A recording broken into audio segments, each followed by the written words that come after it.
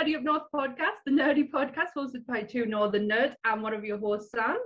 I'm the other host, Paul. How are you today, Sam? I'm good. I don't know why our computer just told us that the recording was going on. This meeting. Yeah, it kind of threw me a little bit there. A little bit, me too. Hey, everyone. This week's episode is we're going to just, because you've announced it on the Facebook group, so I might as well just say it straight away. So our top 5, go on, you picked it. Top 5 comic book films not included in the Marvel Universe, the MCU. Which was started basically back with Iron Man and would have been up to date with Black Widow if it fucking got released. Honestly, will you stop bringing that up? It's just, I do it just to wind you up now. It's a dagger to the heart every time. Very true, very true. Well, hopefully, like say in a few weeks, we can actually talk about actually seeing the film, so that's always a good thing. I know that'd be fun. Black Widow review. Boom, boom. I'm going to have streamers. I'm going to have a party going on. Yes. And I'm actually looking forward to going to the pictures next week as well. So me and Nick's planning on going next Friday. Not to say it'll be an awful film, the new Saw film. Who cares? Oh, no, who cares? Who cares? Hug the seats. Yes. So we're going to have a trip to the cinema, so we're excited for that. Oh, I'm pleased for you, mate. I'm there. I don't know when I'll be going next. Probably when I can. I'll just say to Carolyn one Friday, let's go to the pictures. Let's just do it. Who cares what it is? I don't care anymore. Right. I want to mention as well, we've had a bit of a milestone this week with the Facebook group, which is absolutely amazing. We've reached over 1,000 members, and it's still growing, which I never thought in a million years would even get close to that number. So it's meant a lot to us this week. So thank you, everyone that's joined. Oh, it's brilliant. Thank you, everyone. It's been... I was checking my Instagram earlier today to see when this all started, and it was the beginning of January. That's when you put out about a herb, and then it started kicking off in about February. Mm-hmm, mm-hmm. And we're what now in May? And it's still going. People are not sticking with us, so that's always a good sign. I know, we can't thank you enough. It's unreal, absolutely unreal. And the fact that when I saw the number change, I was like, oh my god. Yes, and it's bringing everyone together as well. Like I say, there's a lot of people from different types of backgrounds as well that join in the fun, which, like I say, is strange, but no, I never thought it would get to this stage. I thought it would be just me and my few mates saying this film's shit, this film's good. But it's turned into a little bit more than that, which is always a bit special. It's just evolved into something that's amazing and fun, and I think something that's been lacking for a long time in the Northeast, and that actually lovely brings me into a new segment that I want to do on the show. Each week, I just want to promote nerdy businesses and sellers, any Etsy sellers, eBay sellers, anyone like that from the Northeast. And if it picks up, I want to, across the UK. But I just think as a nerd myself, buying wares, whether it be clothes, figures, anything associated with what I love, it's hard. It's really hard. Like you've got to go to eBay for the obscure, or like websites that cost like a fortune. Yeah. Or in America, and shipping costs and stuff like that. So I think it's nice that if I just want to promote what we have, so people know. And each week I'm just going to do a business, and then and if anyone wants their stuff promoting, I'm happy to do that.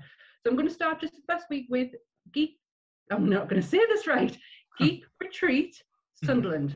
Right. Located on John Street in Sunderland. It's a really new business. It only opened up within the last few weeks. I think it opened a month ago, I believe, but like I say, we're able to open the doors when the lockdown restrictions were lifted. Right. So I popped in myself when it first opened. It's a huge space. That's the first thing I noticed. I know they're still building stuff in there. Like I say, I've been the one in Newcastle where they've had like a lot of card gaming, like Pokemon stuff. Might not be for me, but they do have like things like Funko Pops and comics as well. So that's one thing that I think Sunman's lacked for a long time, is somewhere you can actually buy comics. Which definitely sounds strange. Last time I was able to buy comics in Sunderland was when we had W.H. Smith open, Wow. Well, my husband can remember a very small shop in Sunderland next to the Sunderland Empire that used to be a comic book shop because his dad used to take him there all the time. Ant got into comics when he was about 7, 8 year old. After he'd been to America, and I think he got his first issue of X-Men. Right. And his dad used to take him down to the one in Sunderland, and he says once that closed down, he had nowhere. Limited. Like nowhere local. It's been Yeah. there's nothing here in Sunderland, or there wasn't, sorry, in here in Sunderland until very recently that would even cater for us nerds. Yeah. I haven't been down, and it is simply just because work commitments, or I would have been down in a heartbeat. I actually have their statement that's from their Facebook page. That says, "We are on a mission to share our love for all things geeky, from games and superhero movies to anime and sci-fi. Geek Retreat is the friendliest place to meet, eat, trade, and game. Vibrant venues, comfort eats, non-stop sunny service, and shakes." And I have seen some of the pictures online, and it just looks like a lot of fun. I'm devastated I won't be able to try their milkshakes. I am very fond of a milkshake, but I'm vegan, so I can't drink them. You never know, they might cater for like the vegan side. I nearly said something that'll get me in trouble there, but I'll keep it. No. I'm playing nice this week, so don't worry. So that's it. I just wanted to just do a promotion of a business. So if you are a seller or a business and you want to get in touch, find us on Facebook, or you can contact us directly through my Instagram, which is it's Sammy Fett 13, Fett as in Boba Fett. And if you want to email me, mine's paul@nerdyupnorth.co.uk. Also, again, a little bit of a nerdy shout out as well. One of the managers of Harry's Gaming Shack put a post on the Facebook group this week. Like I say, if you book online with them when they open up on Monday, if you use the code NerdyUp, you do get 20% off your online bookings as well, and that's through the Facebook page as well. Oh, wow. Yep. Oh, that's brilliant. There we go. So ready? Are you ready? Yes. Ready? So we'll make it starting, because like I say, there's no news this week because football's happened, to be put nicely. Nothing that I've read about. I know, I don't know if you've heard anything, but no. Not a thing. Not a thing. So I'm just ready to dive into this because I think it's going to be a really good discussion, because it was a hard one. Yes. You made this hard. I think, like I say, with us now, we are not just thinking about, like, we're taking out all the elements into consideration. We're thinking about what each other would like. That's right. And why it means so much to you as well. So I think we're going to make it a lot more difficult going forward as well. Oh, believe you me, I have one set up for next week, and I don't think you're going to like it. So just warning you. But this week is top 5 comic movies that are not in the MCU. Now, I'm actually, do you know what? As much as I said it's hard, yeah, it was. But if you asked us on the spot what my top 5 Marvel films were, I'd find that hard too. Yeah. I've thought about it as well. Like I say, when you think about the MCU as well, when I've thought about the top 5, not many of that sounds strange, not many of the MCU would probably make, well, it would be easier to pick from the top 5 MCU than it would be the others. Like things like Thor Ragnarok, Guardians of the Galaxy, even though it's not the greatest film, the original Iron Man, because it set it off. I love the original Iron Man as well. Like them are the ones that still stick out just off the top. Iron Man is definitely in my top. The next slots, I would really have to think about it, but Iron Man is a definite. Not just because it started off, it's just a really good origin story. And Marvel have taken that recipe of how good it was and put it in other ones that kind of work. Like Ant-Man and Iron Man are very similar in their storytelling, but it works. Yeah. Well, there's always been missteps for Marvel as well. Like I say, I think Captain America: The First Avenger as well had a great origin story, but after that was terrible. Like I said, I beg your pardon. The origin was great, but other than that, it felt flat. It didn't, like I said, Steve didn't feel like he had any real enemies. He would go into war by himself and take on an army without having, it just didn't feel like there was going to be much threat all the way through the film. But anyway, that's another. We're gonna have to agree to disagree on that one, but that is a completely different list. Let's start. Do you want to kick it off because this was your pick? Yes. So trying to think of which one to go with first. I'll go with this one because even though it is a Marvel film, it's not part of the MCU, and it's one that when I watched, it did affect us emotionally. And like I say, I did actually say I cried at this film, and it was Logan. Oh wow! Yeah. Yeah. Because like I say, I love the X-Men films. I love the comics. I love the cartoons. Like I say, one of my favorite comics was Old Man Logan, and this was a retelling of the story. And seeing the pain and the suffering in this film, wow! It like I said, there was parts in it that just broke you, and especially like seeing the character at the end. Spoiler alert: when he dies, because you never thought you would ever see Wolverine die, and I know he has died in the comics and stuff like that. To see him go the way he did. Is he still not dead? I'm sure he died a couple of years ago, and I don't think, I could be wrong. I'm only just getting back into Marvel titles at the minute. I think they brought him back about 3 or 4 years ago. Because I know they did all new, all different. The Hunt for Wolverine or something like that.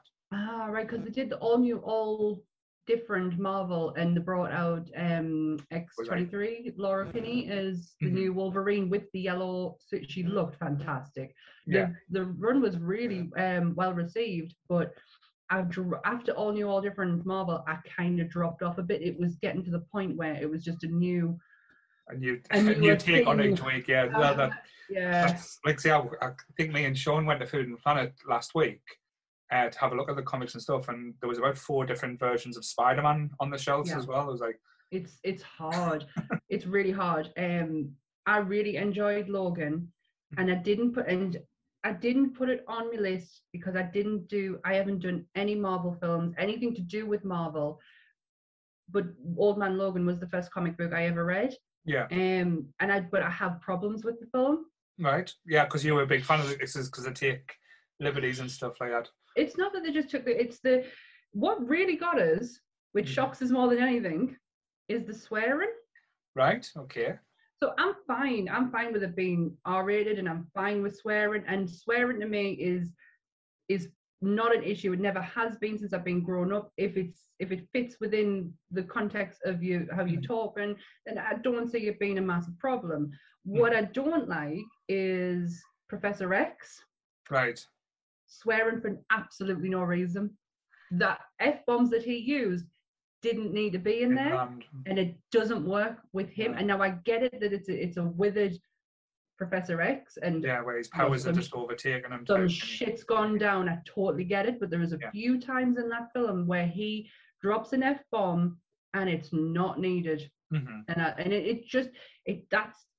that is literally the only gripe I have, because everything else is it's beautifully done. Like I said, really actors in it as well. Like the big standout for me, which was a big surprise, was Stephen Merchant's Caliban. Yeah, absolutely brilliant. And even though he had kind of the looks of Stephen Merchant, he kind of he was like a standout performer as well. Yeah. And the little girl who played X-23, like I say, she had like a bit of a like a wildling type of look to her. Like say, she was almost what's the word? Feral. She was like a feral kind of look to her. But the broken down scene, like say, seeing Hugh Jackman as Wolverine, and seeing him struggling just to get on with day-to-day life, and like I say, being a limo driver when they start in that fight scene and then start messing up the car, and he's like worried about money and stuff like that. It's bringing real life problems to like mutant kind and stuff. Yeah, that was a big one. The story was fantastic. I knew fine well you can't do the Old Man Logan comic book. You can't. No, it's too much. Seeing the Hulk in it, like as that character in the way he played in the comic as well, would have been. Yeah, and all the the fact that the whole United States, the world's split up into 3 sections. You've got Red Skull, Doom, and you've got the Hulks. Yeah. And you've got Hawkeye, who's a dickhead. and who's like one of his Not. best buds at the same time, and you can't do that story, and I totally got it. And I'm not one of these who was like, well, you can't use the title. If you're not going to do the story, you can't use the title. Yeah. Because the title fit Mm-hmm. the story that we're telling there. I do get the difference between comic side and the movie side. You have to. I can still remember the excitement I got when I think it was announced that they were doing the title, because I think Hugh Jackman just put on Instagram, or was it Twitter, the title, like not Logan, he just put a picture up saying Old Man Logan, and it just exploded at the time. I was like, yes, this is, because like say a lot of the X-Men films, it goes up and down in quality. There's a lot of them bad compared to what they could. Like say, I liked X-Men 1, I loved X-Men 2. We'll not talk about the next one because that was absolutely dog shit. Ant's the same. Ant loves X-Men 2. He says it's probably one of the best comic book films ever. It's basically where you see him go into Berserker mode and actually see him be Wolverine in that one as well. And the same with Logan. You see him kicking off. But then they've done the kind of soft reboot as well when they've done like the First Class and Days of Future Past. Again, them two films I absolutely loved. Because I was a huge Days of Future. Sorry. I'm sorry. No, sorry, it was my fault. Go on. I was saying I was such a huge fan of Days of Future Past as the comic. For a small portion of time, I actually owned the original comic as well, which went up in price, and I sold it for a tidy profit, which I shouldn't really be saying. But I can still remember it, like the cover with all the different X-Men with the X's through it and stuff like that. It was it was done so well, and when they brought the Sentinels in, but then afterwards the kind of just phoning it in, like we say, well, Apocalypse and Phoenix. I know there was a lot of problems with the studio, with Marvel getting taken over by Disney and stuff like that. That's it. That's what happens. They had so much potential. First Class is phenomenal. Like, what a way to start the X-Men off, and you could have even took that into the MCU. Yeah, you could have 100%. Quite easily took that into the MCU. Days of Future Past, not bad, but it's all right. It's not great, but it's all right.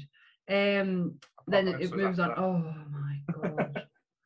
Oh my god, that was awful. But if you look at the cast they have had through the years in the X-Men films, you expect more than what they got. Definitely.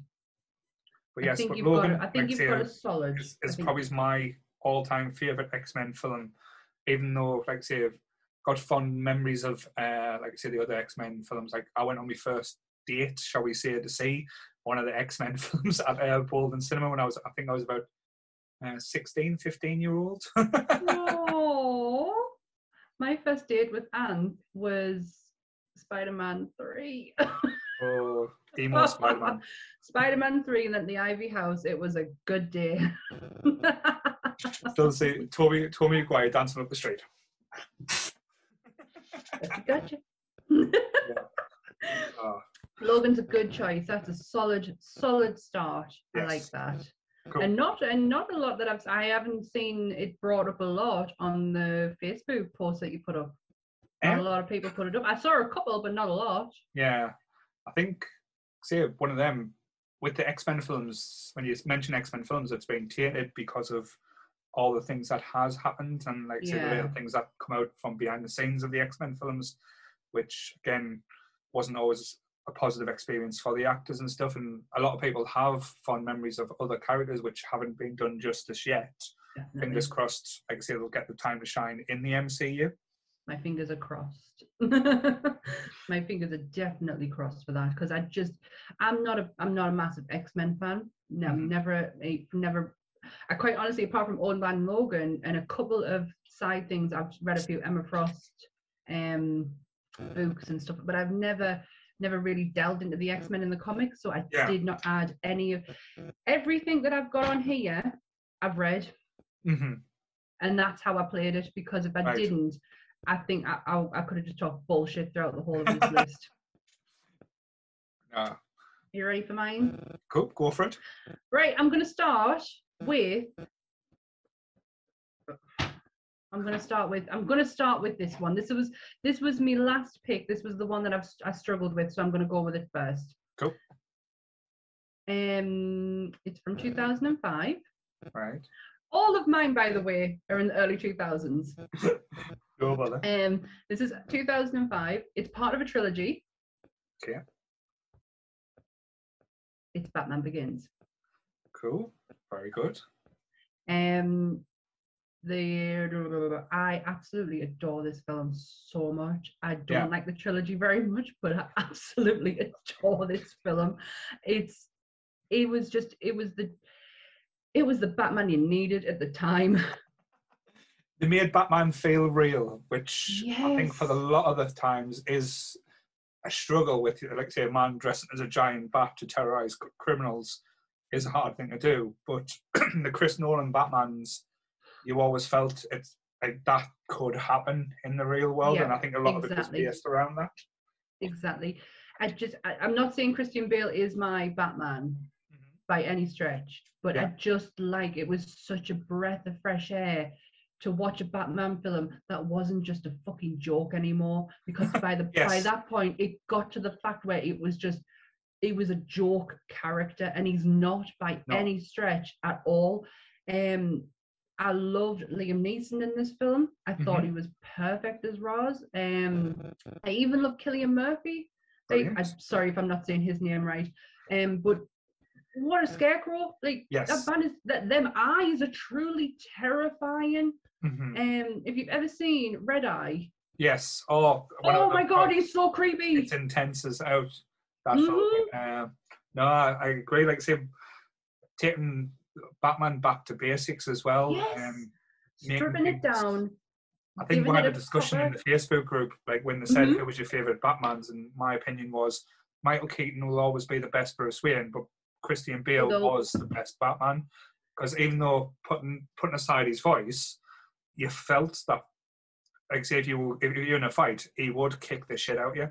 Yeah, and definitely. He would never back down, type thing. But I totally get that. Sorry. Oh no, go on. The whole story of Batman Begins as well. Like say it was fun, like seeing him how he got to be Batman, like the training methods and stuff. That's it. Was always quite interesting. Exactly, because you know half the reason of why he becomes Batman. You know, his mum and dad get shot. It absolutely F's him up. He's terrified of bats. You know, you know the basics. But how did Batman get as hard as how he got? Yeah. That was a massive question, and one that was never answered until Batman Begins. And I just loved how they stripped it all back and showed you how he got like that, because he wasn't like Bruce Wayne should just be a wee little guy, like because he's so privileged. Yeah. He wouldn't really have to do a lot for himself.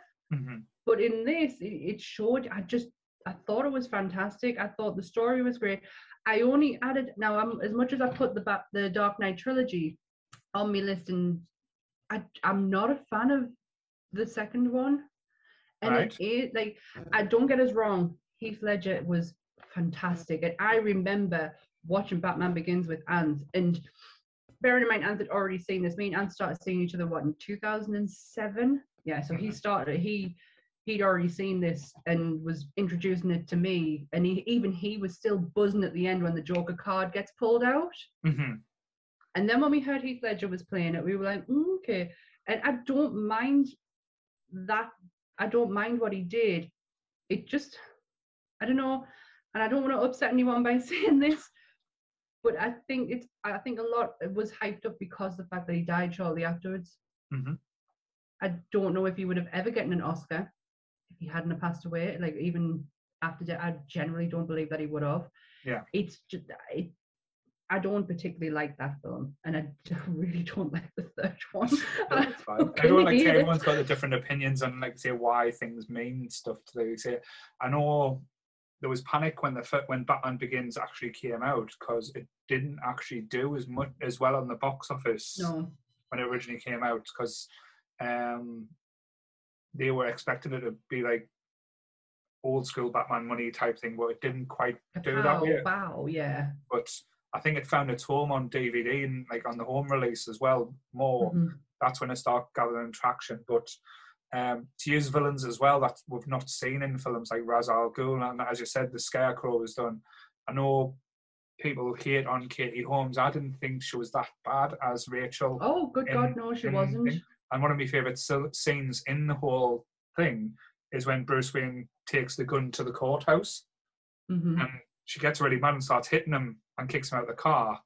I thought that was quite good, and like say having the old Falcone aspect to it, like say brought more home to the comics as well. Because I know like Chris Nolan used a lot of different references for a lot of the comics, but to me that one, even though the story's completely different, it did have a lot of feels of like say the last Halloween, the Long Halloween, sorry. The long one. Yeah, I've not read it. I do have it. I've just not read it. Batman is something that I pick up slowly. I've only just recently read Hush. Yeah. And I loved it. Yeah, do you know Hush what? this is what gets me. He's not the first person I'll go to read for reading material, but when I get there, Jesus Christ, they are so brilliant. Yeah. Like the story was fantastic. I could not put that down until I was finished. Yeah. Another, like say, if you haven't read The Long Halloween, I would recommend reading it before the next Batman film with Robert Pattinson, because I believe it is very heavily influenced on that comic. Interesting. It's got a lot of characters, and like I said, that is probably one of my go-to Batman comics is The Long Halloween. I still love The Dark Knight. We have about 3 copies of that now. Don't know why. I think because I keep forgetting I've got it. Yeah. So I go and buy it again. In Granger Market in Newcastle, there's a comic book stall, and I'm sure not too long ago they had the original Dark Knight Returns comics, like because there was a 4-parter, but the price they were asking, I couldn't justify paying it at that time. I think it was about £200 or something. It goes up and down in price for the 4 of them. Whoosh. But yeah, I'm good. Jesus Christ, comics go for a lot of money. Definitely, like say a lot of things. Like say, my Spider-Man 300 went for a lot more than I paid for it, shall we say? Wow, first appearance of Venom, but well, not officially the first appearance, first use of Venom, but yes. Wow. Right. So yeah, that's my number 1 pick is Batman Begins. What's your number 2? Right. So you've just pretty much made us move on to the second one, which is The Dark Knight. There was a reason why I was very quiet when you mentioned it. I wondered why. I was like, oh my God, have I really upset him? No, I just didn't. I didn't want to say divulge too much, because I think this one is a bit Marmite for a lot of people, because it is very much a comic book film, as I would say. Like say the villain in it, the Joker. I know, as you said with Heath Ledger, to me that was the Joker I've read in the comics. Just like he said it himself, the best is he's an agent of chaos. He's got no interest in monetary values, no interest in power. He's brought about because he's like the yin to the Batman's yang, where he's like solar opposites. Wow, when you put it like that, I totally get it. What I go to for my Joker is the one from Killing Joke, and Killing Joke is the second comic book I ever read. When I finished Old Man Logan, I moved on to Killing Joke.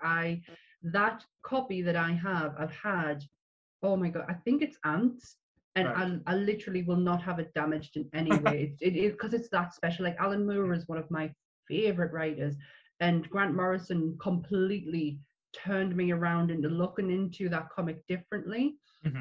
But that's the Joker that I'm looking for, is the one from that. And I personally don't think I've found him. No. But the way that you've just described that, I get it. I do get it, and don't get it. I'm like, I'm probably going to backtrack on myself a little because I don't want to upset anyone. No, it's fine. Like say, it's like what you interpret and what you get from it. Like say, I can understand why you're saying you don't think he would have won the Oscar if he didn't have his untimely passing, which again, I can understand. There's elements of The Dark Knight that I love. There's elements I think could have been better. Like say, when you look at the cast as well, going back to Batman Begin, the cast as well, like say Gary Oldman, Michael Caine. Like say, how could I even forget bringing up Gary Oldman? Like, what an amazing choice for Commissioner Gordon. And like say, I would be happy just getting a Commissioner Gordon film just with Gary Oldman. To be honest, I would pay money to say that. But I'm like say Morgan Freeman as Lucas Fox and stuff like that. The only thing that did take me out of it a little bit was the whole super machine that could read every, like, cell phone and stuff that Batman used to track down the Joker, that was a bit like I say, Far-fetched. I didn't really understand it. So again, like I say, I couldn't understand it. It kind of fell on deaf ears, and I thought, and Two-Face was a little bit wasted to be killed off the way he was, which I can understand why he did it. I loved Harvey Dent up until a point, and that point ended when he became Two-Faced. Yeah, Two-Faced. It just, it's almost like he went out of his way to be villainous. Like, yeah. oh well, you start going back to like Adam West style camp. Yes, definitely. And I didn't buy it. It wasn't like a natural progression on him, which is what I would expect from Two-Face. It just felt kind of forced. Like, oh well, I'm just getting half my face blown off. I'm gonna be a bad guy now. Yeah, if they showed him to have a little bit of a ruthless or like a dark side throughout, then yes. But totally. But he wasn't. He really was whiter wasn't. than white.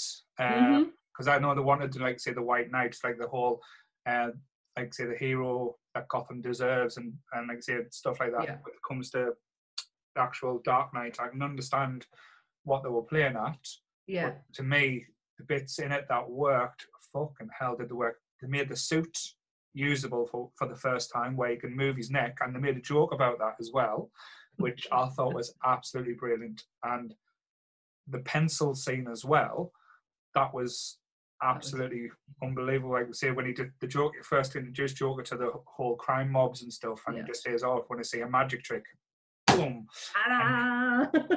and that bit was just absolutely played out. And I remember seeing this for the first time because it was a time when I was like down Manchester for a lot, so I went to see the big screen in the Printworks in Manchester, nice. which was like I say an experience in itself. But for me as well, why this one stands out more the other one, the whole marketing campaign before, because it didn't just say, "Oh, here's the trailer." Yeah, it led you clues, and there was a big group of us as well. I know there was a website called Superhero Hype, the forum. We used to post in there and like pick up the clues and send, like, say, this is what we found out, and you had to work out the encryption. And when the trailer originally came out, it was Jokerized, so it had Batman's like Batman's face had like a smiley face and ha-has around him and stuff like that. It was one when it was unlocked before it was actually released, I believe. Again, I could be, like I say, it could have come out afterwards, but I remember that being the first thing I saw. But I absolutely, like I say, to me, as you said, when you see a Batman film, it felt real. And this one was, like I said, and the whole opening bank robbery scene, it reminded us so much of Heat as well. I'd like to say that with Robert De Niro and Al Pacino hit the film, the heist, it felt like, say, like intense and real.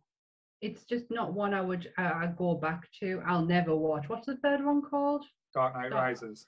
Oh my god! I know, but you don't like Tom Hardy, so. It's so draining. You're going to get you. I mean, and they always go, you know how to shoot a man. Yes. It's so bad. That pain is terrible.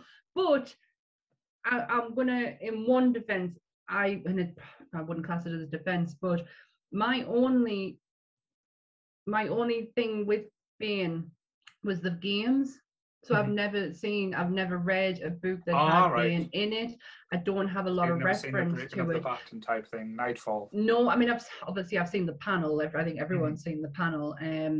But I haven't read anything that has Bane in it. My reference is the games, and that just wasn't it for me. And the voice, I mean, good God. I know they went for colonial, but like in the comics, he was a Puerto Rican, I believe. Again, oh, really? If I'm wrong, I call us out on it, but I'm sure he was Puerto Rican. Like, he was born in a Puerto Rican jail, and that's like because all he went, like, the whole Breaking the Bat storyline. He basically got every single villain out of jail to wear Batman down, and when Batman was at his lowest, that's when he broke him. And then that was, Verdi took over as Batman for a while, and this was at a time when Image Comics was coming out. Yeah. When the Image Revolution happened, you know, they're the guys who broke Batman's back. They had to, you know, DC had to go to that level because at the time Image was rising to a level that was taken over the two big names in comic books.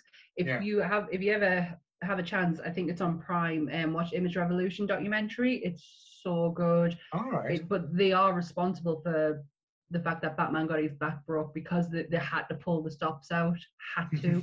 These guys in figures, like it's crazy that they were living like rock star lifestyles as comic book writers. Watch it. It is brilliant. Sex, brilliant. drugs, and ink.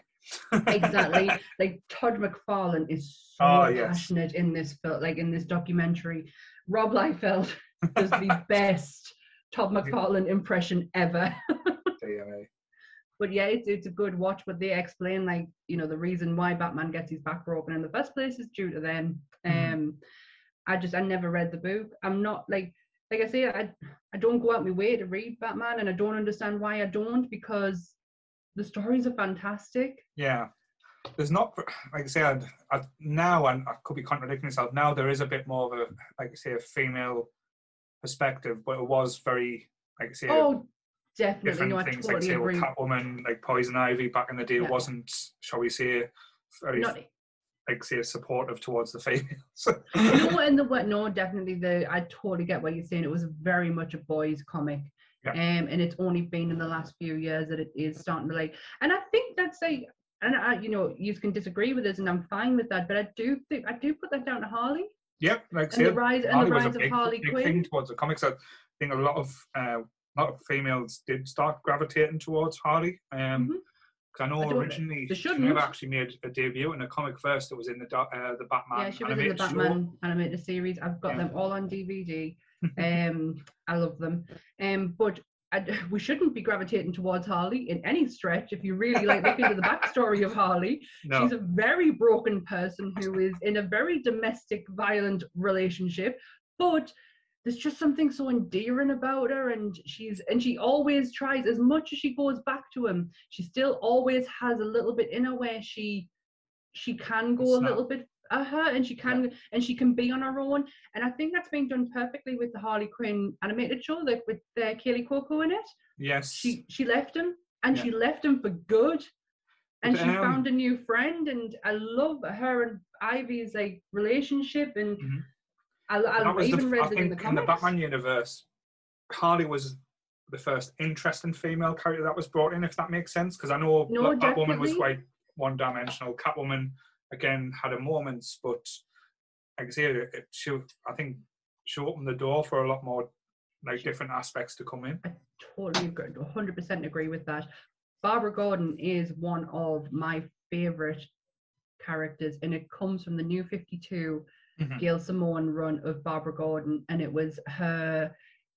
she's not Oracle. And I don't know why I did not like the Oracle story at all. Barbara just does me tits in when she's like that.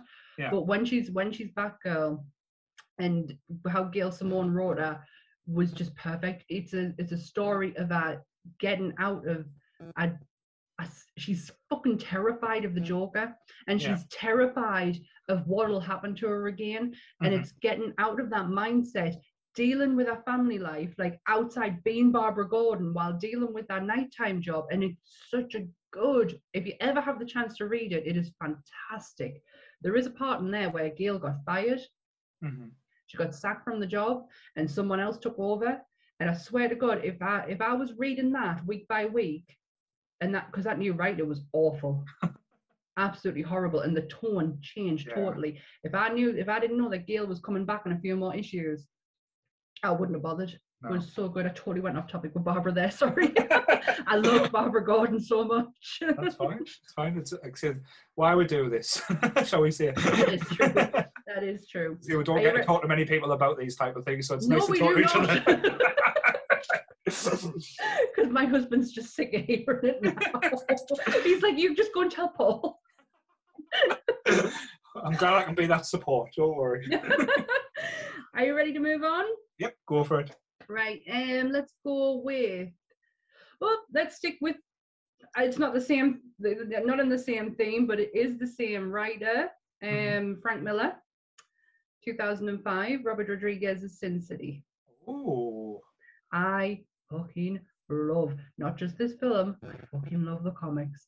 And bought me them for my birthday. Oh my god, years ago.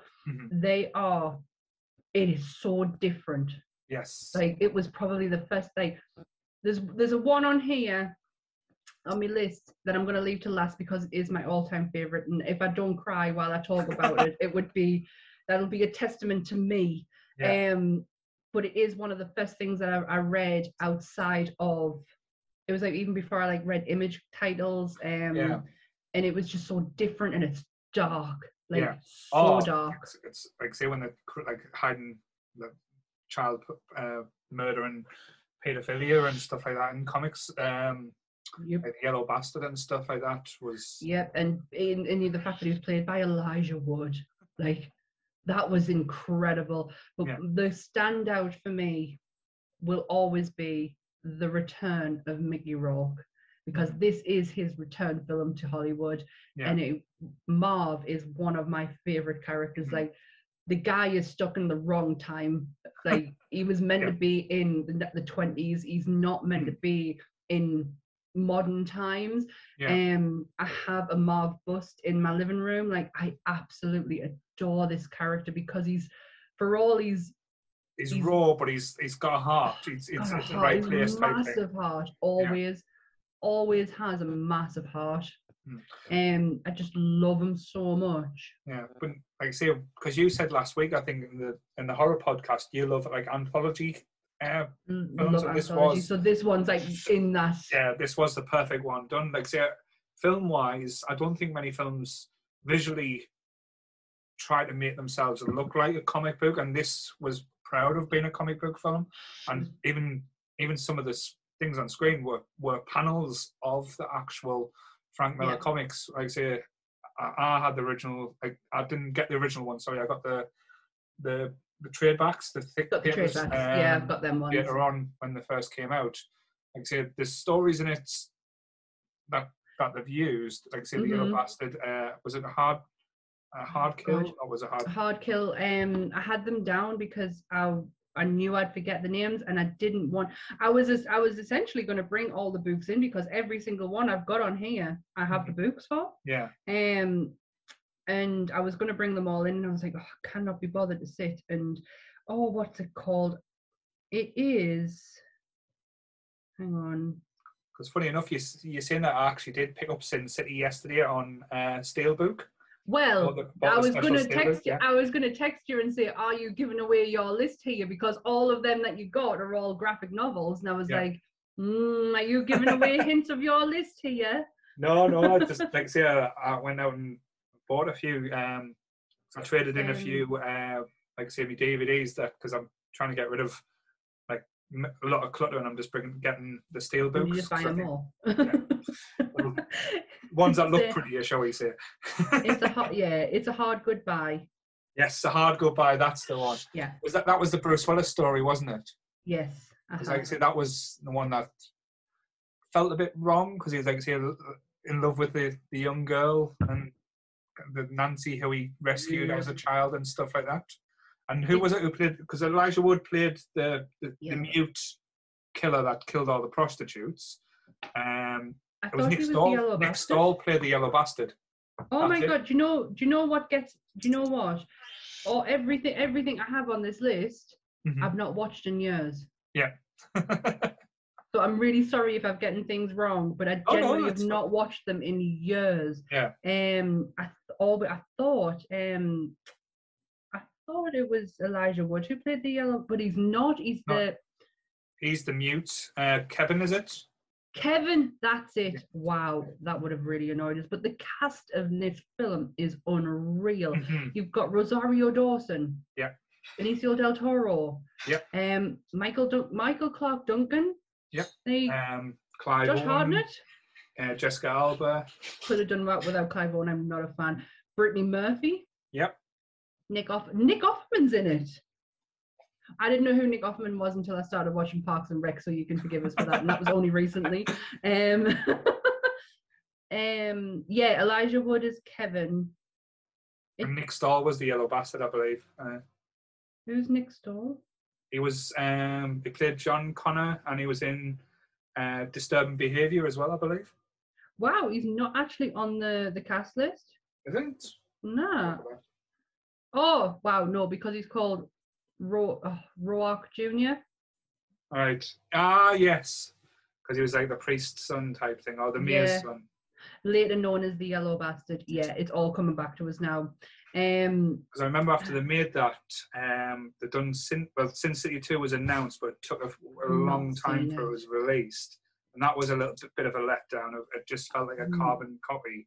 I've not seen it. I don't think I would have enjoyed it, and I generally think that it might have put a bit of a dampener on the first one. Just I don't ever want to see Marv done in a bad way. Yeah. And what was because Frank Miller got big, like because he helped with this film, and he got a bit too big for his boots afterwards, so he tried to do his own spin, like film wise, with Samuel L. Jackson in as well. I was called The Spirit or something like that. I tried watching that. Like, again, I don't turn off many films, but that was terrible. Was it The Spirit? I don't know. It sounds familiar. Friends that like obviously Frank's an amazing writer. Like Dark Knight, just it speaks for itself.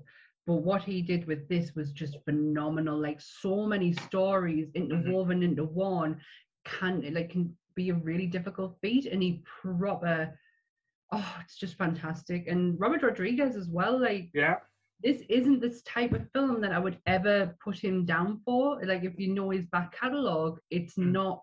I wouldn't say it's something that he would have got it like to actually do, but he did it so well. Well. Was it called The Spirit? Yeah, it was called The Spirit. It had Samuel L. Jackson. When Sean Connery on you there. Samuel L. Jackson as the main bad guy in it. But again, I don't know too much about the film because I've never watched it.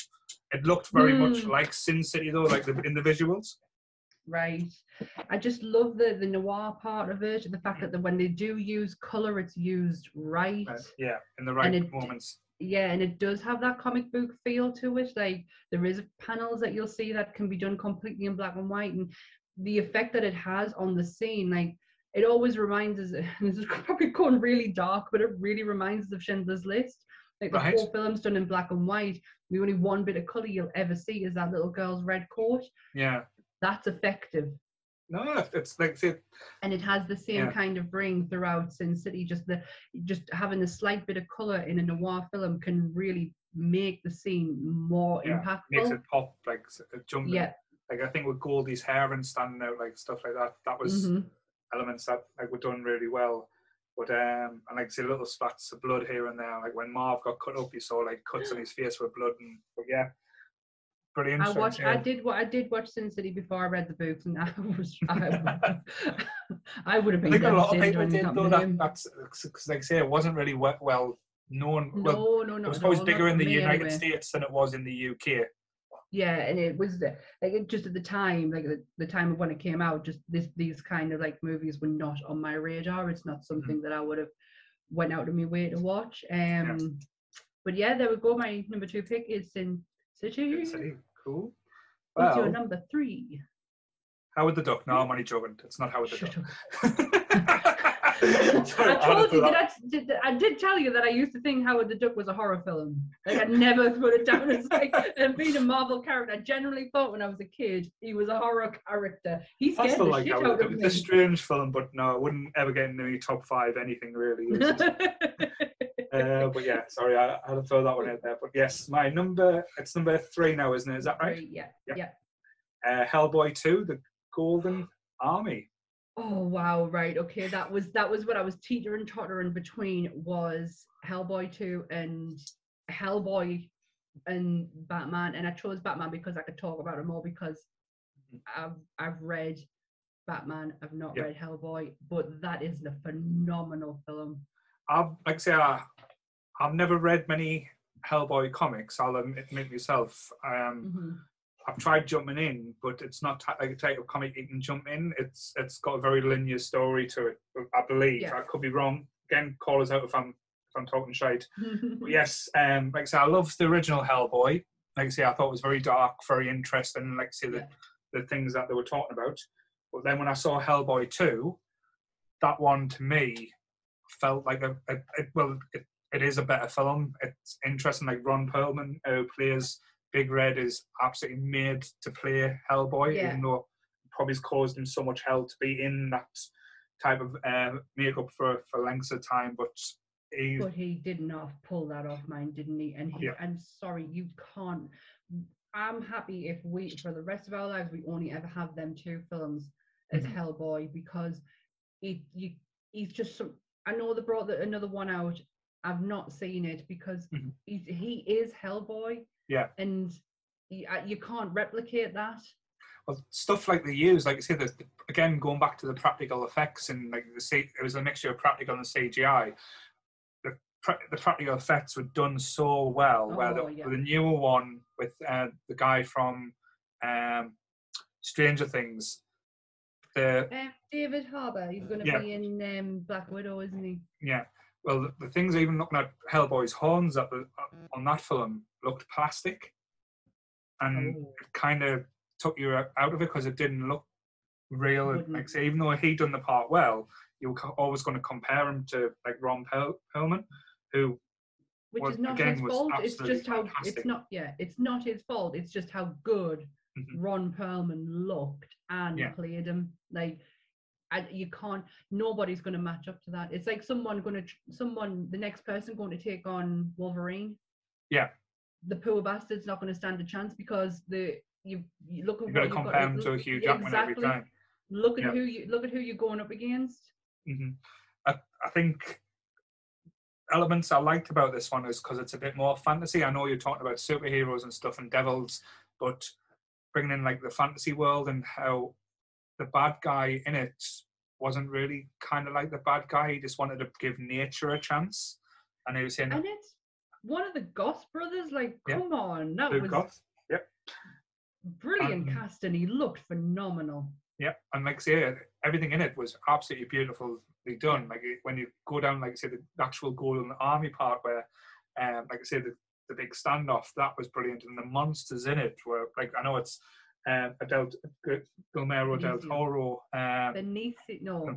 Guillermo. It takes me forever to say that poor bloke's name, Guillermo del Toro. Like everything was creepy. Like the whole like monster way tells Salma Blair's character Liz about how if she saves Hellboy's life, it's going to bring forward the end of the world. Like say that was creepy. And that aspect, because I know that when they were talked about after Hellboy 2, he always wanted to do a trilogy, and it says it's not going to happen now. He's actually came out and said it's not something that the studio will let him do, or it's a shame, because I think seeing that aspect would have been, I'd say, really interesting, because I was getting invested in where it was going. But no, I'd say as a comic book film, bringing in the fantasy element as well, I really enjoyed it. Like say, I've watched this so many times and I've never like got bored of it. It always grips us.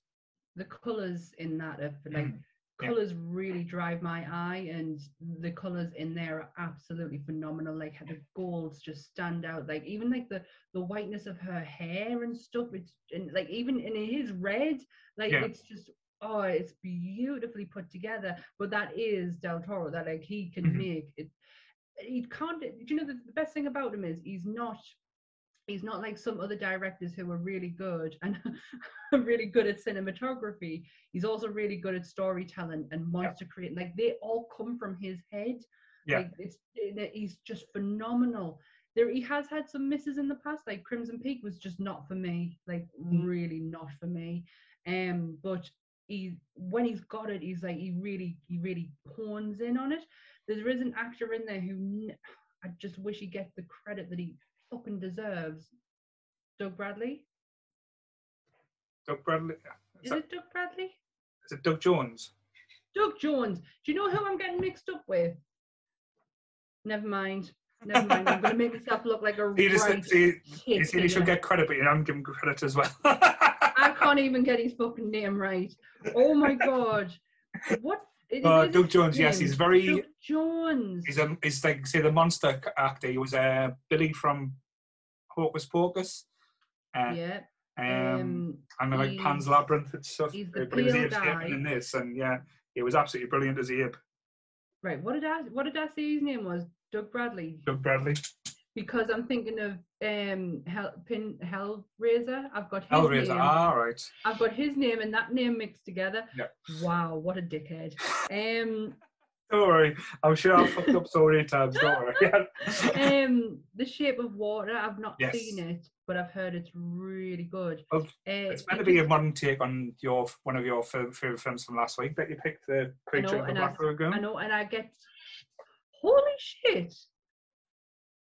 He's in a film that's on my list that I did not know. Okay, that's just, wow, all right. That's just shocked us. Well, that's what I think. He's a character actor, isn't he? He always plays the monsters. Yeah. So he's probably been in like millions of films that we've never even seen, but he's always been in He's a that. contortionist. Yeah. And that's what he was really used for in especially Guillermo del Toro's films, because he can shift and move in that way, but that Pan's Labyrinth character is just that's some scary shit. That absolutely terrifying. Just how he moves, but he is really good. And I wish I'd gotten his name right when I said he deserved credit. Don't worry, we got there in the end. That's the main thing. Damn me. But Hellboy is a really good choice, and one that I didn't pick because the way that I did my list was I had to have read it. Yeah. And that was just me. I've owned comics, I've read Hellboy comics, but I don't think, like I say, I'm not too versed in like I say, the back history of it as well.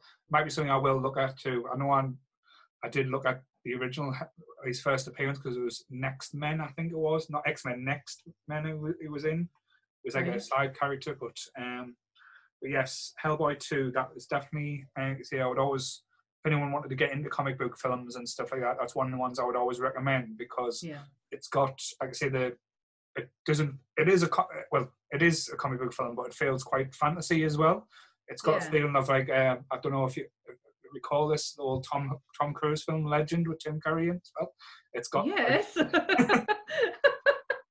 some people always look at us like I'm strange when I mention it. Nope. Tom Cruise as a pixie, but and Tim Curry as the devil. It absolutely scares the shit out of Anthony. And the bass Dave Grohl on that look for Tenacious D. Yes, the Pick of Destiny, Dave Grohl. Looks good. Cool. Are you ready to move on? Yep. So you're number 3 there. Okay, so I'll follow on, because the guy Doug Jones is actually in this film I did not know about. It is from 1995. Mm-hmm. Can you guess? 95? No. Even if I told you the director is Rachel Talalay, and the comic book was written by Jamie Hewlett, would you know? Nope. It's a Ghost World or something like that. No, it's Tank Girl. One of the best bad films I've ever seen. If you are of my age group, Tank Girl was like the epitome of how you wanted it, like especially like girls who I knocked around with. This is what we aimed for to look like. Ice-T as a fuck off kangaroo. T-Saint.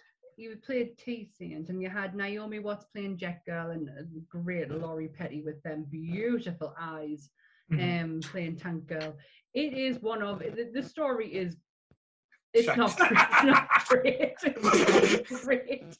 But it doesn't make any sense at all, but it is entertaining. Not a lot, but it is entertainment. Visually, it's great. Tank Girl as a character is just so charismatic, and she's just does not give a shit. Like, no. I just generally loved it. And this one might be a short one to talk about, because it has been a long time since I've watched this film, and it's been an even longer time since I've picked the Malcolm McDowell. Malcolm McDowell was the bad guy in it, wasn't he? Was it Malcolm McDowell? Out of Clockwork Orange. Yeah. But apparently, what's his face is in it? I'm forgetting his name already. Doug Jones. Doug Jones. He was always played a kangaroo. He probably did. Yeah, Malcolm McDowell played the bad guy, the guy who was hiding all the water. Yeah.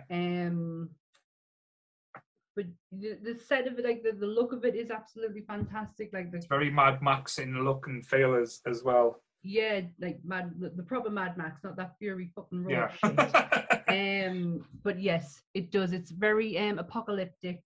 And like again, colors. Yeah. A lot of vibrant colors in it. Her costumes are absolutely fantastic. Mm-hmm.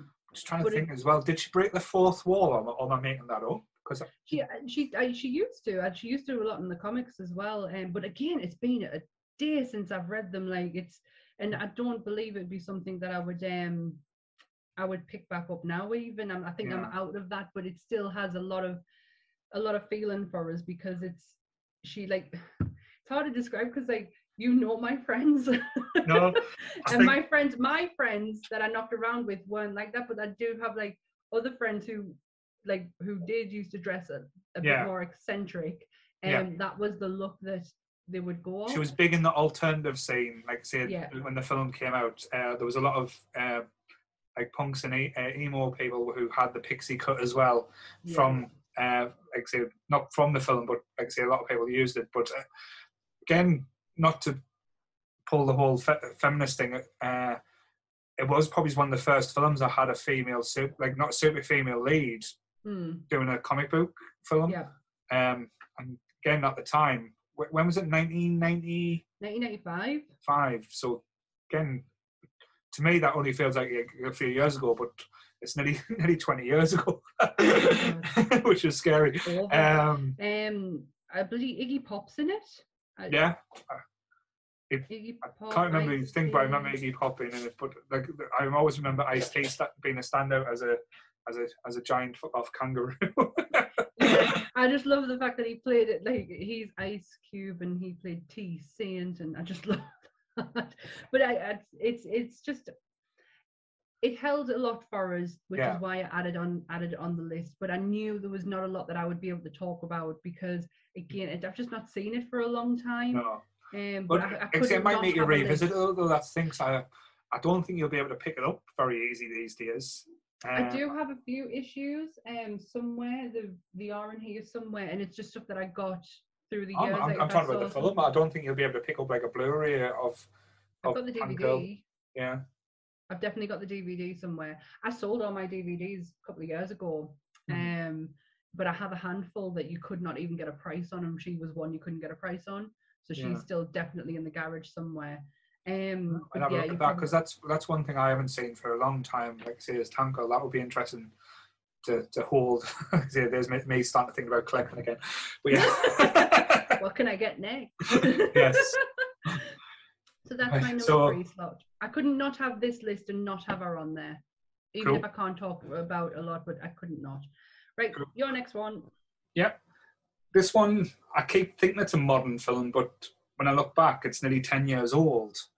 It's not a character I've read. I know of the comics, I know of the character, but it's not one I've been interested in. So I've got a feeling we've got the same one here. But go on. Like I say, I know there's a lot of people on the Facebook group. One of the lads, Michael, he absolutely adores this character to the point where he's got like signed artwork from the artist who does him as well. Is the Karl Urban Dread, which was basically. That's not what I was thinking you were going with, but wow, okay, yeah. Why did I not think it was going to be Dread? I thought it was something else. But as an action film, it's intense. The story's very basic, but it's done to a degree where it's done well. You care about the characters in it, which is unusual for, like, say, these things. And the main thing is he doesn't fucking take his helmet off, which Stallone did in the original. He does not. But the best part about this, it sets up a universe. Yes. So you get to know the character. You don't need a story where it has a start and a middle and an end that have to be specific to wrap it all up in. You kind of can leave it open a little bit, and I felt like they did that with that. Yeah. And I know the Mama story was like, that was like wrapped up in it, but there's more too. There's more. Yeah, to but it. she was just like a low-level drug lord type thing. She was fantastic. Yes. Lena Headey was amazing. Mm-hmm. But she is the queen of the bitch. She is the queen of the bad guys. So she doesn't have to try too hard, I think, to think. But there's, like I said, I know, like I said, my big one, like going back to a recent film, one of my biggest pet peeves is a lot of slow motion used in films. Like I said, Justice League, Zack Snyder, for chance, like I said, it's nearly a 4-hour film. If you take out the slow motion, if you speed it'll probably be around the 3-hour mark. I know, it was so pointless.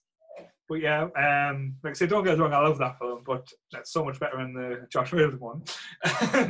When it's used right, it's used right. Like when you and it was very much used right in this. It's not a film I've seen for a very long time, but when I remember watching it, I was just blown away by it. And I never thought I would be, because I do really like the Stallone one. Yeah. But there's elements of the Stallone one I liked, because like I say, if you like comic book films, it is the quintessential cheesy Stallone action film. It just, I don't think like if you're a Dredd connoisseur, I think that's where the fan base got a bit pissed off. But I know this film was used during the whole 3D craze, which swept cinemas after Avatar was released. So this film was made with all of the 3D tricks and everything involved. I think when it originally got released, it wasn't just called Dredd, it was called Dredd 3D. My eyes can't even take on 2D. Like, I don't even know what it's going to be like trying to do 4D, but 3D was just a no-go at all. I just can't move that fast. Like, my eyes can't take everything in. I think a lot of films try to cash in on it, and some films did it well.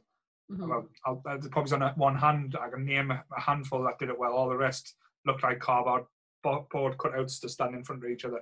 But this, like Avatar and stuff, were standouts in the 3D and use it to the advantage rather than used it as an extra. But like I say, as a whole, the action in this, it's very much like, I think someone I have mentioned to us, and I went and watched it, and it felt a lot like it was, I believe it was called The Raid. Oh, I've not heard of that. It's like an Asian film where basically they're trying to get over a building, and just like all these action sequences are happening all the time. But I just like the whole premise where these two people are stuck in this building in the levels, and they're just trying to like get out, do the job, but get out as well. Yeah. Because Dredd was like, right, we need to get out, but we need to lay down the law. And the law. Yes, I could not say it without getting the word in. I am the law. I am the law. And I thought we shout that in. But yeah, like say, as a comic book film, I think that, like say, it ticks all the right boxes. And again, I watched it recently, and it doesn't feel like, I know I'm saying old, but like say, it's nearly 10 years old, which is, to look at it, it doesn't look that way.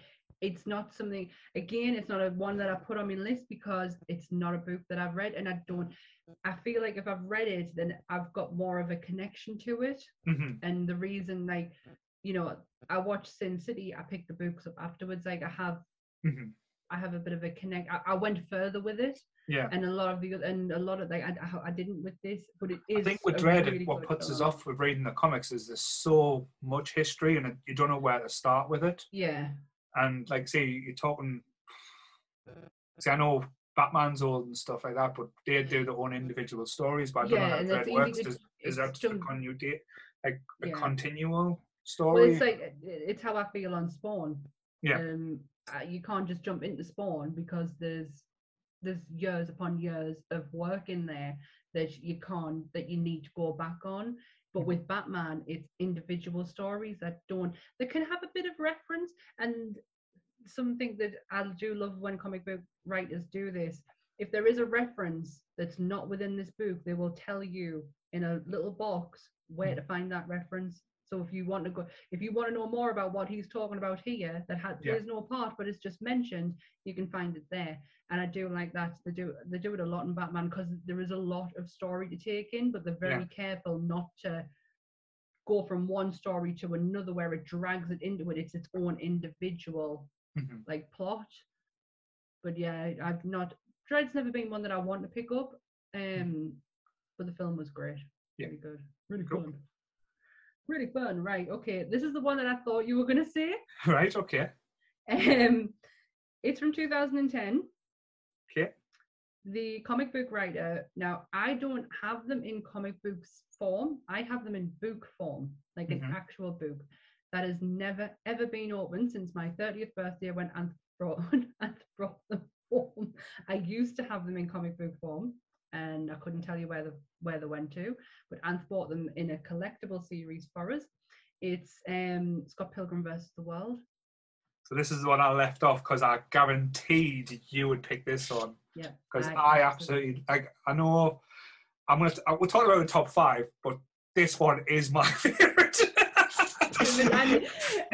It had to go in there for me. It is like, there's so many references in my life that still like come from there, like vegan power. Like Ant says it to us all the time when I like double check stuff, and he's like, "Don't worry, you'll not lose your vegan power if you do something in there that's not vegan." And I'm like, oh, I can't do it. The higher power will know. Look what they did. Look what they did to Brandon Roth. Brandon Roth, yeah. Superman was in it as a big. Captain Marvel's in it. Captain Marvel, Superman. Oh, she is Captain phenomenal. America. Yes, Chris Evans is in it, and he's so fucking fantastic. Did you watch the reunion where they read the script out? No, like, I didn't. I don't. Exactly. When it comes to them reunion shows, there's not many. I've looked for because I don't really. Can't get into them as much because it's like I like watching the films and stuff, and fair enough, like say it's the backstory and stuff like that, but I'd rather just say make a sequel and I'll enjoy it. Yeah, but I don't think they could make a sequel. No, well they could because there's loads of Scott Pilgrim stories, but the at least I think there is. It's been a while, mind. It has been, and the collection I've got is still in its original wrapping. Yeah, I've never taken it out. But they did a sit down, like a table reading, and I think it was only like the end of last year, and they just read. I think. And the only person who wasn't there was Kieran Culkin. Couldn't make it. Right. But everybody else was there and all read their parts, and it was so good. And Chris Evans was still able to do the eyebrow raise. I had the biggest crush on Ramona Flowers as well. Like when I first saw that film. Mary Elizabeth Weinstein is Ramona Flowers. She is so good. I did not even recognize her in Death Proof, which is one of my favorite Tarantino films. I didn't even recognize that it was Ramona Flowers. But she's so good in it. The cast is brilliant. Like you've got Jason Schwartzman, Audrey Plaza, who just plays Audrey Plaza. There's no difference in that character to April in Parks and Rec. Brandon Roth and Anna Kendrick. Anna Kendrick's in it. Brie Larson's in it. Kieran Culkin. Bill Hader is in it, apparently, as a voice. I've just got the cast list up here. I still think Anna Kendrick should be Squirrel Girl if they ever do cast Squirrel Girl in the film, in the Marvel Universe. That'd be cool. But the obviously the guy who plays the main part, Michael Cera, is just phenomenal as Scott Pilgrim. Some of the lines that come out of there is brilliant. Like he's like the ultimate douche, but you can't help but like him. I lesbian you too. I love it. And then some of the his dialogue is fantastic. He pulls it off. Like Michael Cera doesn't have. At the time, he was very typecast as the same person. Like you could take that character and the character from Superbad, and there's kind of not much difference. But it works with Scott. Like that, how he is works. He's just took them a long time to release this film as well, because I remember years before it was actually released, hearing stuff about it and seeing images and stuff. But I think it took a while for it to be released as well. But it hits on every aspect. Like I know we're doing Nerdy Up North, but every like nerd aspect in the film, like I say, it's very computer based. Like if you like computer games, it's got so many computer game references. It's got like I say superhero references. It's like saying very music based as well. There's a lot of Mhm. I still like some of the music's in it. The song that what's Brie Larson's character called again? Hello again. That's it. Envy Adams, friend of a friend. I Yeah. do love that song. The computer game aspect to it though, where you like Scott Pilgrim leveled up. I just love it. I absolutely love it. There's just not one bit of that film that is boring. No. That it doesn't have a laugh in it, and there is an alternative ending. There was two endings. There was the one where he lets her go at the end, like he goes through all of that just to let her go. Yeah, I think it was released on the Blu-ray edition that came out. That there was you could either watch either ending, but I wanted him to get with Winona. Like I say, I had a soft spot for Scott there. Like I say, I was glad he did, even though he was addicted to knives. Yeah, but that's it. He walks away in the other one. He walks away with knives, but in the theater release, he walks into the sunset with Ramona, which is what we all want. Because why would you go through all the 7 deadly X's to not walk away with that? Like it didn't make any sense. I did absolutely love the girl who played Roxy Richer. Yeah, one of our crazy exes who she's just this fireball of rage, and I just love her. That's one of the films as well. Like I've always said, even though I love the film, like I say, it's one of my all-time favorite films to watch. Like it's like. How did you know I would have it on here? Yeah, I'll always if I'm having a shit day or thing, I'll put Scott Pilgrim, I'll put The Breakfast Club on, Lost Boys, stuff like that. We'll always fill a hole where. Hold on, The Breakfast Club. Breakfast Club's amazing. I love The Breakfast Club. I never thought you would love The Breakfast Club. Breakfast Club's amazing. It just me and Ant went through a phase of when we were leaving the house, just go. The Breakfast Club, like I say, it is a quintessential 80s film that was done perfect. Like I say, there's no bad parts in it. There's not. It's fantastic. Yes. I just never thought it would be one of your favorites. Yeah. I do believe as well, even though the film's amazing, it would make a better TV show. Yeah, because you could split it up into, you could make the fights with the Deadly X's a bit more in depth. Like the longest one I believe was with Chris Evans. Mm-hmm. Yeah. I think that was the longest fight sequence, but that was brilliant. I mean, the arrogance of him and the cockiness of him, and he was just brilliant. Like there was another one that nearly made the list, but I've only recently, in the last not very long, realized that it was a graphic novel first. Mm-hmm. With Snowpiercer. I nearly put that on there. I've never seen it. It's so fucking good. The concept of it is brilliant. It's so. Is that the Jennifer Connelly one? Yes, I have. But they've done a TV series with Daveed Diggs. Mm-hmm. Is that the Jennifer Connelly one? That's the Jennifer Connelly one. Right. The TV series is with Jennifer Connelly and Daveed Diggs. Mm-hmm. The film is Chris Evans and Cate Blanchett, who you will not recognize. She looks like Margaret Thatcher. Like, God. Not really a good thing. So unrecognizable, but fantastic. The film is phenomenal. But me and Anth watched it on a copy, and the ending was ruined because we needed the subtitles to find out what was happening at the end, and we never found out. We had to go back and watch it again. But it's so good. It nearly made the list because Chris Evans has been in a lot of comic book films that even are not Marvel related. It's good to see he's not being typecast though. But he is absolutely brilliant in Scott Pilgrim. I love this film. You can't not get sad when you're watching it at all. You cannot. So now this would have, like I said, by hands down, it would have been on my list every day of the week. But I would have put money on that you would have, like I say, because this element is everything that, like I say, when I think about you love. So, only if it was like a Star Wars based comic that could have. Do you know what? I was delving into some of my my back catalogue of comics is all underneath this bed, and I started having the look, thinking, can I get Star Wars in there? No, you cannot. Not with the collection that I have, anyway. Bless you. So is this your last one? It's my last pick. Now, my last pick is a bit controversial. For what reason? I love this film. I think it's brilliant. Not many people do like it, and a lot of people tell us it's shit, but I still think it's great. It's so far away from the comics, and I love the comics as well. A lot of people have got angry because they totally changed every aspect of what made the comics brilliant. I know where you're going with this one. Yeah, they pretty much did what they did. The penny's just dropped. They made it American. Constantine. No, that's not what I thought you were going to say.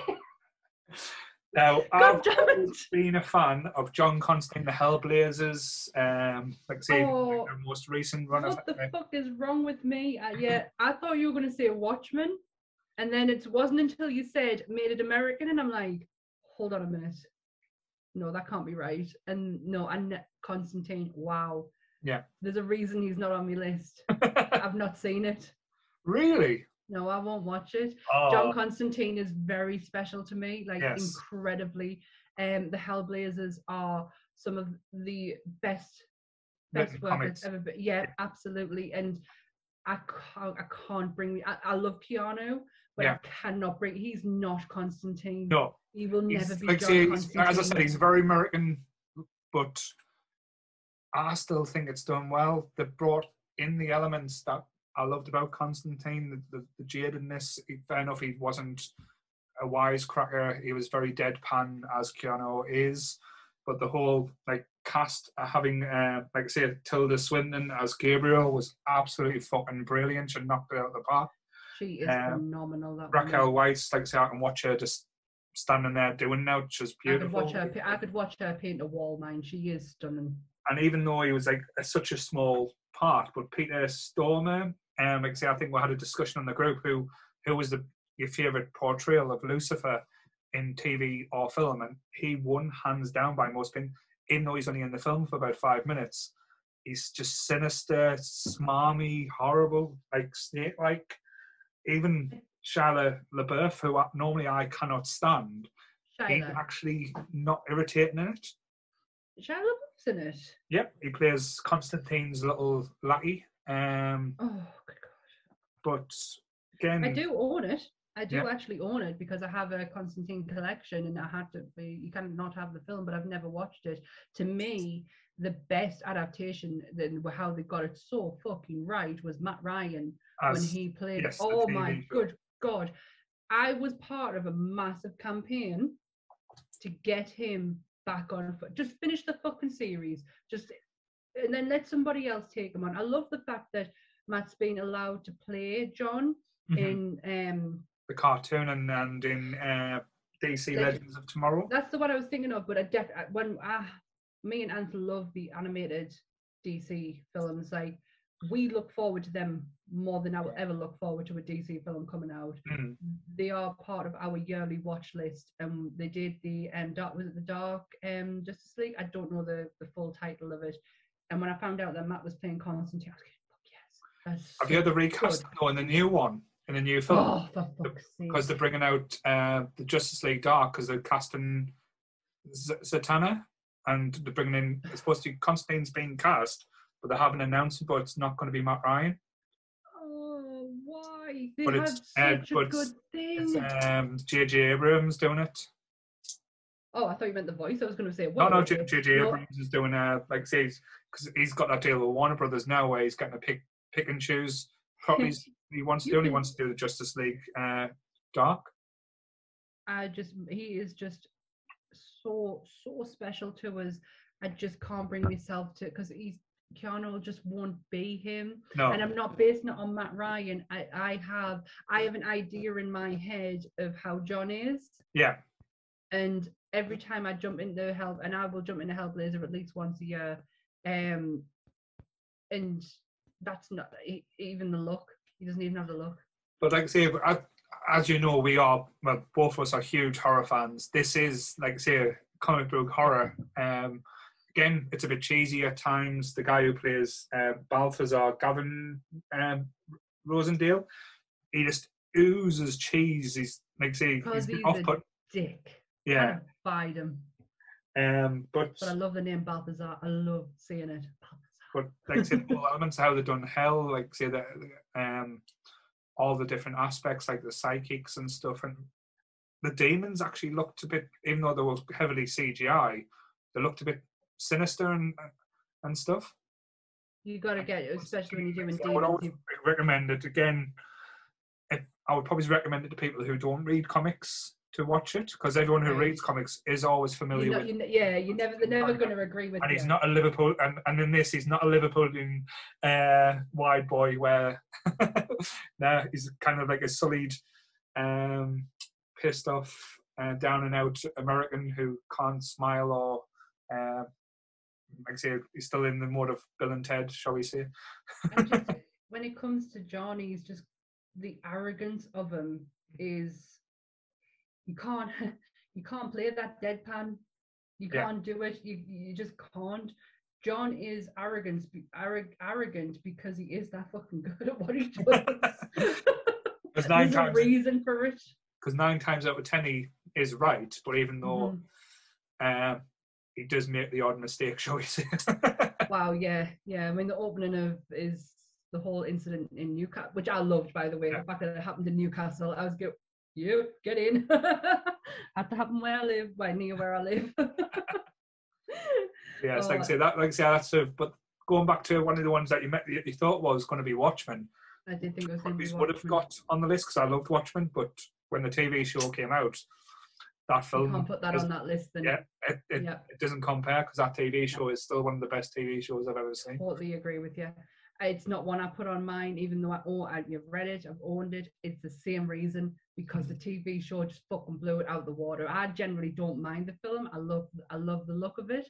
Yeah. I think they did some class casting with Jeffrey Dean Morgan as a comedian. 100%. He looks how he is in the pages.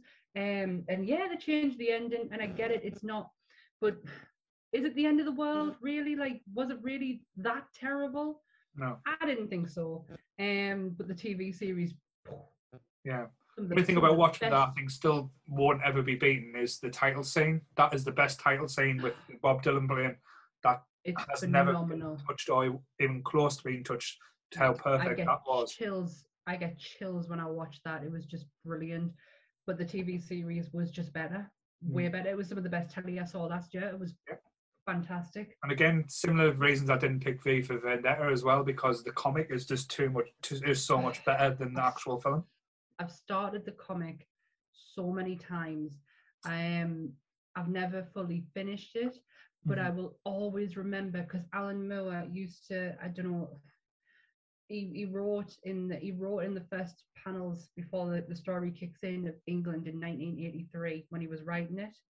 And where it all comes from, when Margaret Thatcher was thinking of creating concentration camps for the gay people. Yeah. And he was talking about the government and the mindset of where he is at writing it. So you understand his mindset, you understand where V for Vendetta comes from. Yeah. And I'm not going to say it helped, it just elevated what I was reading, but it is something that I quite easily dropped off from. Another one of his, From Hell. I only have the book because it's Carolyn's and I haven't given her it back yet. But I didn't put it on because I've never finished the book. So I didn't add, and I do generally like the film because I love the concept of it. I love the theories that there was this doctor who was Jack the Ripper. I generally like that. It's not a perfect film, but I did enjoy it. Right, you ready for my last one? Oh well then. If I Don't Cry, I'll Shock Myself. It's from 2001. It's one of, if not, I'm actually shocked I haven't put this in one of my top lists for my favourite film, but I had a feeling that it would come into place somewhere along the way, and this is the perfect setting for it. You've already said the name of it. It is Ghost World. Right, okay. I thought this would have been up yours because, like I say, it's very... niche, like I said, not niche in a bad way, where not many people would know of it as a as a comic book film, I think, because it doesn't It's, feel like a comic book film when you watch it. it doesn't. And there's like the comic book is incredibly special to us. The story is very different. The film is actually I don't want to say I prefer it, but I do prefer that side of Edith than I did in the comic book. Thora Birch just plays her brilliantly. My whole look from when I was younger was based on her. Like the only thing I never got, and I'm still to this day looking for, is the Raptor t-shirt. Right. She wears a blue t-shirt with the Raptor and it has Raptor written on the front of it. And I've found replicas, but they don't look the same as how she had it. Yeah. You've got a very young Scarlett Johansson in it. Yeah, I was just going to say it was Scarlett, one of Scarlett's first roles as well, wasn't it? She plays Rebecca. Doesn't look anything like she does now. She is so. The pair of them together, though, their friendship is just so sarcastic. It just reminds us so much of me and Carolyn. You know what it reminds us of a cartoon as well, Daria. Yes, a lot, very much like that. But the relationship between Rebecca and Edith is very much similar to how me and Carolyn are. There's no bullshit there. Like we say what's on our mind. We don't pussyfoot around stuff. Steve Buscemi is Seymour is just. I just cry every time I see him on the screen because he's so pathetic to almost being like you feel sorry for him because of how pathetic he actually is. And there is a character in there, and the guy who plays Josh, who the actor actually sadly passed away. He is the kid from that Susan Sarandon film. What's it called? Oh, I only watched it recently. Stepmothers, is it? Or? No, it's a court drama film. It's Brad.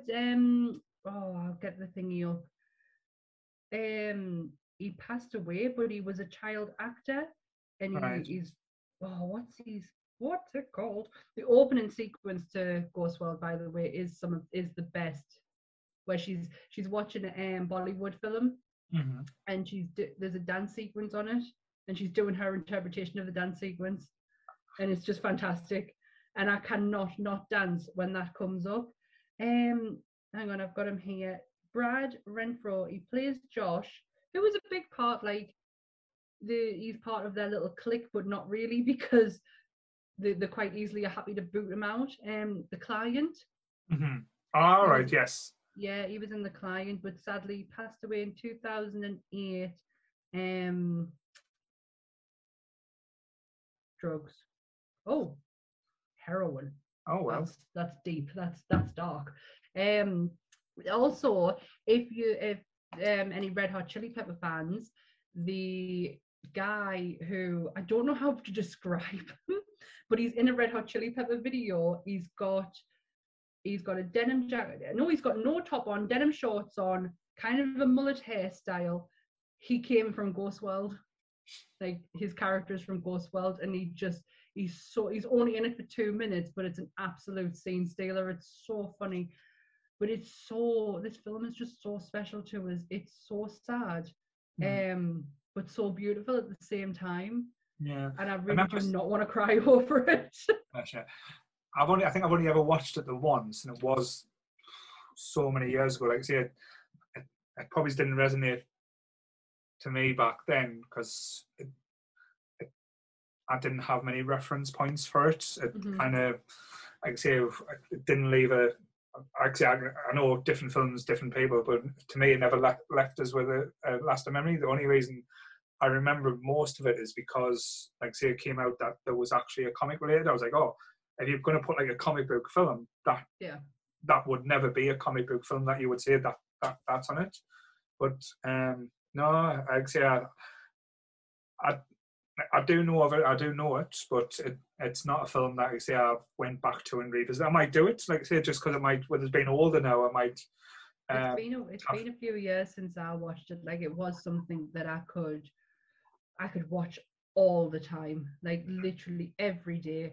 I could sit and put that on and just find new ways to fall in love with it. Yeah. Like there's one scene where they're sitting in the diner and two old people are there, and she's absolutely convinced the Satanists. And it's just a thought reasoning behind, like, just how our brain works. Yeah. She's so adventurous, yet she's so scared at the same time. Like, she dyes her hair bright green, and all because she got called out for it by one person, she goes and changes it. Like, she's so, we're so alike. It's fucking terrifying sometimes. Like, I'm all about shock factor. I've done it since I was 16-year-old. Like, I've constantly do things, it's for shock. Yeah. But if someone called us out on it, I'd reel it in. Yeah. And we're so similar in that way.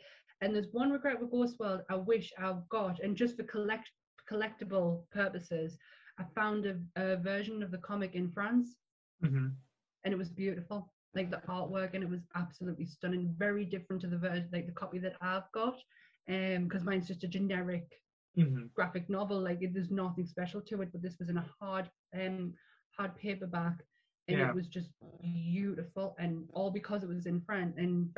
I didn't buy it. And I wish I did. I found it in Paris, and I wish I picked it up. But Ghost World is my favorite, and the reason I never added it to my favorite film list is because I had a feeling it would come around at some point. Planning ahead. I'm always thinking, like the horror one last week had us thinking, because I was like, oh well, if I put it on this list, I kind of put it on another one. Like, I didn't want to put The Crow on here because you've already had it on. Yeah. So I was that's one of the things, like, I didn't discuss, because I've been on The Crow could have been easy as one of them, but with The Crow, I loved the film, but the comic I didn't love. I kind of liked, if that makes sense. So I think I had a copy of City of Angels. Yeah. I think I had a copy of that, like, in my goth days, when The Crow was like, your Bible, really. Like, that's what you. It's the goth Bible. Watch The Crow. Yeah, going back to what you said about Ghost World, about not realizing it was it's a comic book film, but you don't realize it's a comic book film.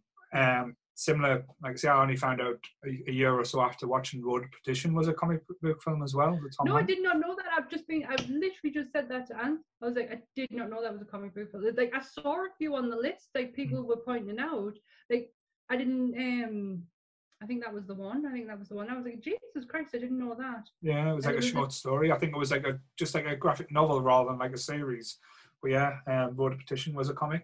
But I don't think I saw Ghost World on the list. I don't think I saw anyone pick Ghost World on the list on the Facebook group. And I was like, I'm not going to say anything. Like, you're all wrong. You need to pick this. No, I'm not going to add my thoughts into it, because then I give away what I'm doing here. Like, what's the point? But I was just shocked, because a lot of people in that group are around my age, and I just assume it's just like everyone knows about it. Yeah. But it's not really a highly talked about film. Well, that's why I said it was niche. I don't think it's like where niche, where people go up and say, "Oh, I know this, you don't." It's very of its time. Like, see, I think Ghost World, again, I think similar to what I said before, it was bigger in America than it was in the UK. Because when you think about it, in the UK, comics wise, we've come out in leaps and bounds, but comics in the UK have only really started taking off over the last 20, 30 years, maybe. Yeah, I think Alan Moore is very responsible for comic books in the UK. I did a whole article on Alan Moore, and you have to, when you're writing about someone like that, you've got to go right the way back to the beginning. And he did a lot. I'm not going to say he's the start of Marvel publication in the UK, but we did have one in the 80s. I'm not even sure when it came out, but he was a writer for them. It's just that's where I was getting to. And I actually have a Marvel. I'm just trying to think where it is. I have a Marvel UK release of an X-Men book that was released in July 1983. My oldest friend in the world got me it for my 30th birthday. Right. It is newspaper form, so it's not that shiny. Yeah, it's all newspaper. And it was a Marvel, and that's how our comics came out. Yeah, because so it used to be on the back of the papers where you see like yeah, but this is all like or yeah. Garfield and stuff like that. I need to get around to getting it framed. I don't want it to get damaged because it is very delicate. It's just a newspaper. It's no different than picking the bloody Daily Mail up or something. But it was released in July 1983. Just told everyone my age there. But it's but our comics were nothing in comparison to America, which is again, this is like, that's why I wanted to do the whole promotion of shops, because America does do the nerd style of life better than us, always have done, like you can't deny it. Yeah. But we do have little treasure troves out there. So as well, like I say, because I know it's strange, like where like the working class couldn't, like up in the north as well, where it's kind of like pubs, beer, going to football matches and stuff. Like I say, that's always been like what we're renowned for. But we do have, like I say, quite a growing, like I say, community. I know Newcastle's probably ahead of us a little bit, like I say, than Sunderland, where they've got. But I think that'll always be the comic book shops and stuff like that. Yeah. Again, this is in Darlington, Middlesbrough now. It's about time Sunderland start catching up and catering for these type of elements. Because we're here. There is people who will buy, and this is why I just like anyone in the area, go and support the likes of Geek Retreat. Like, we need it, because if you don't support it, then sadly, I'll not come back. Exactly, it fades away. But we're still here, kind of thing. Like, so you need to, and I should be. And what do we need? More betting shops in the northeast as well. Where gives a break. More takeaways, like how Another Greggs. Another Greggs. Another Greggs. Like, Subway is starting to become the new Greggs. There's one on every fucking corner. But yeah, that's my list. Cool. My top 5. I'm surprised we didn't have more of the similar ones. That was the thing that was quite good. I wanted to do. I had to have rules, because it could have been easy for us to just go, well, I like the X-Men films. Yeah. Because it's Marvel. And I would have gotten away with it, because everyone knows how much I love Marvel. But I wanted to really think about it. And I thought to myself, you're going to put them down because they are your favorites, but I have to admit that I haven't seen them in a few years. So to talk about them might have been a little bit difficult. Yeah, I think one of the ones that was on my top 5 quite early on, but I struggled to remember it. Like I say, I was going to rewatch it, but I thought I probably wouldn't be able to do it justice. Was Superman 2 with General Zod and it's one of my dad's favorite films. Yeah, absolutely loves it because of General Zod. That was my childhood, watching that every day. Like I say, with me dad as well. Like, as I said before, after seeing it, you believed a man could fly. Like, even though I like Superman 2 was always a better film, but that was one of the ones that had been slipping in and out, but I don't think I would have been able to talk about it that much, because it's probably been about 15, 20 years since I watched it. Yeah, with these lists, I have to be very honest with myself, and you can't just put stuff down just because it's cool. Do you know what I mean? So I wouldn't be putting Constantine on if that was the case. That's true. That is true. Constantine didn't even cross my mind, and basically because I just will not watch it at all. But yeah, there you go. That's our top 5 comic book movies that are not in the MCU. Yeah, that was fun. Hope you've enjoyed it. If you've got any comments, if you disagree, thinking like I say, we talk shite, or if we made any mistakes, let us know. And remember, we're on the Facebook community group page. It's over 1,000 now.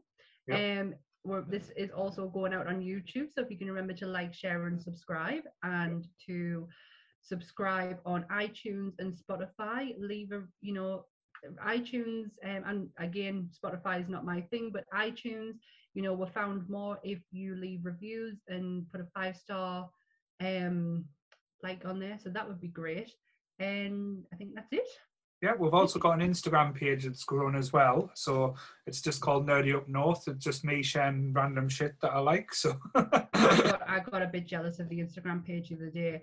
I've been on Instagram since 2012. I've built up a modest following of 1,700. And then fucking Nerdy Up North comes up in 2 seconds and is almost at my number. I was like, my God. what have I been doing wrong?